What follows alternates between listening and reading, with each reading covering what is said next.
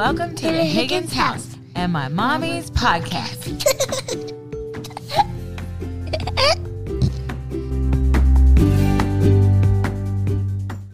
Hey, you guys, and welcome back to your weekly bonus episode of the Higgins House.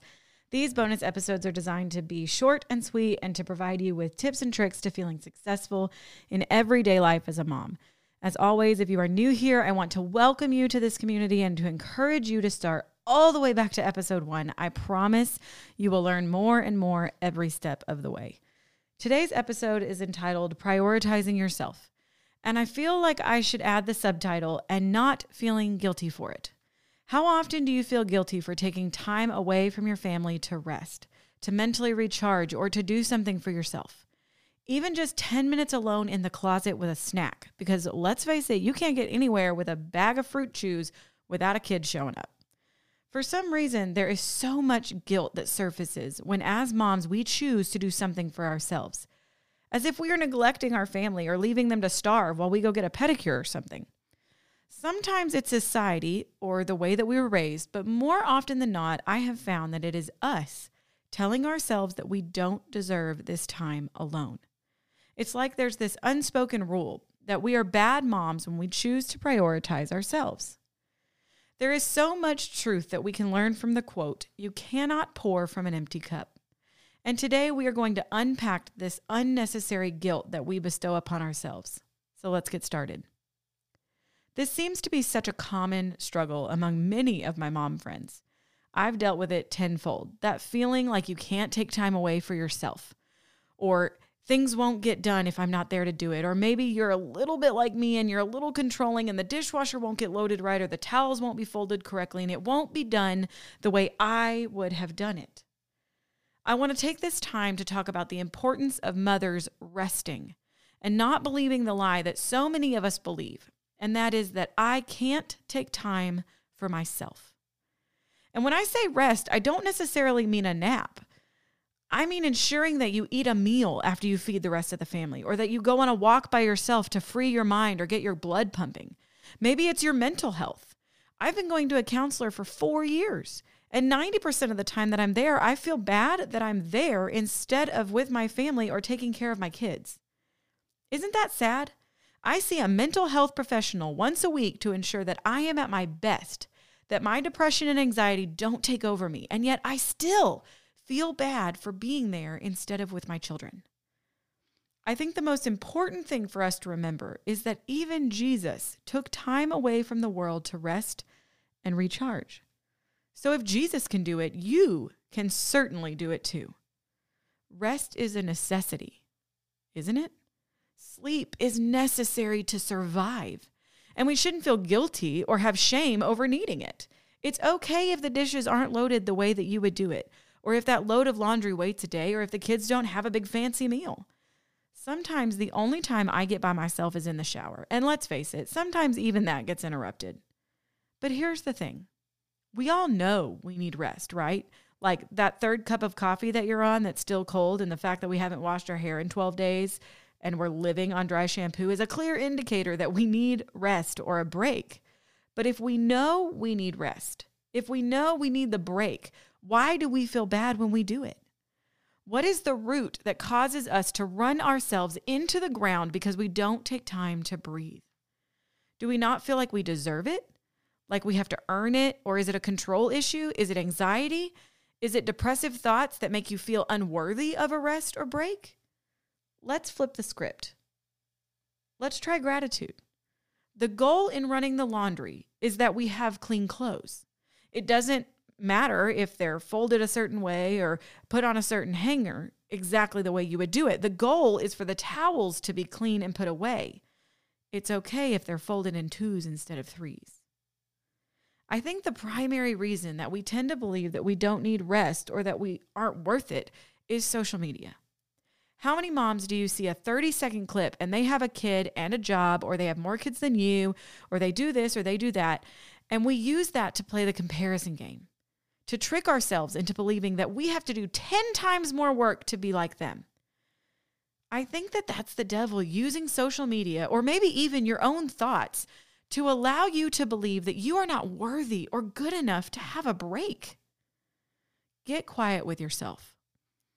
What is the true reason that you feel like you can't rest, that you can't take time for yourself? It's not a matter of knowing that we need it. We all know that we need it. There's more to it. Maybe the question isn't, do I get enough sleep? Maybe maybe you're asking yourself, isn't this how it's supposed to be? Aren't I supposed to love it and I'll miss this later? Aren't I supposed to be exhausted and grateful for these beautiful blessings I've brought into the world? Yeah, you should be grateful, but you shouldn't be drowning. Now that you've taken the time with yourself and you've determined why you keep yourself from taking the time, now it's time to determine what our soul needs to rest. I have 4 kids and 3 dogs, and one of them is a geriatric dog. I pick the kids up from daycare between 5:30 and 6. We get home, we do dinner, we try to go to bed around 8. Whatever needs to be done in the house after that gets done. I try to get in bed between 9 and 10, and that's Tyler and I's time together with, ideally, no interruptions. I'm lucky to be asleep between 11 and 12. Then the baby gets up once. The geriatric dog needs to pee at least twice. Sometimes Benjamin wakes up at random, and Zane has a tendency to sleep talk or holler out in the night. And then the alarm goes off between 5:30 and 6 in the morning, and we start all over. And I have somehow managed to survive on that alone. But it's not the physical rest that I'm seeking. It's the soul and the heart rest. It's the rest for my mental health. It's me not taking care of myself physically. Sleep itself obviously is important, but if you have toddlers or a newborn, the likelihood that the sleep you're getting right now may stay that way for a little bit is good. I'm talking about skipping meals because you're too focused on everybody else. Not taking time to support your mental health because you've put it on the back burner because soccer needed to come first. I'm seeking that kind of rest. 2 years ago, I desperately needed to prioritize myself. If not for anyone else, then I had to do it for me. I did not love me anymore. I had completely lost my identity when I became a mother, but I wasn't willing to put myself first either. I needed to prioritize myself in order to recharge and be filled up in order to pour out the way that I do. If I'm not taking care of myself, how can I expect to be able to take care of my children? I'm allowed to step away and get a pedicure or go shopping with a friend in order to refill my cup so that I can give my family everything that I need to. It is not selfish to ask for time for yourself. It's actually selfless because you are allowing yourself to refuel and recover in order to fill your own cup, to give your kids a better mom, your husband a better wife, your family a better daughter or sister or cousin. You give everyone the best you. But in order to do that, in order to be our best, we have to be our best for us first. So step away from the Lego mess, the piles of laundry, the dirty dishes in the sink, the never-ending grocery list, the unmade beds. Step away and refuel. In order to be able to do those things, it's easy for us to say that we're going to do them, but write it down. How are you going to make time for yourself this week? I decided 2 years ago that I needed a full 360, and that full 360 has started over multiple times. But my body, my mind, my soul, so very quickly, I'm going to share with you. I'm going to share with you the top things that I did for my body, my mind, and my soul. If there are links or anything like that, they'll be in the show notes. My body. The first thing I did was focus on food. I needed to feed myself, not the leftover chicken nuggets that are on Zane's plate, not the last blueberry from Benjamin's fruit cup. I needed to fuel my body. So I found companies like Kevin's Natural Foods, MegaFit Meals, or Kate Davis's ebooks called Salads Don't Suck. I also was not happy in my own skin. It wasn't that I was bothered by the number on the scale or even the pant size I was wearing. I just didn't feel pretty. I didn't feel attractive. I didn't feel good in my own skin.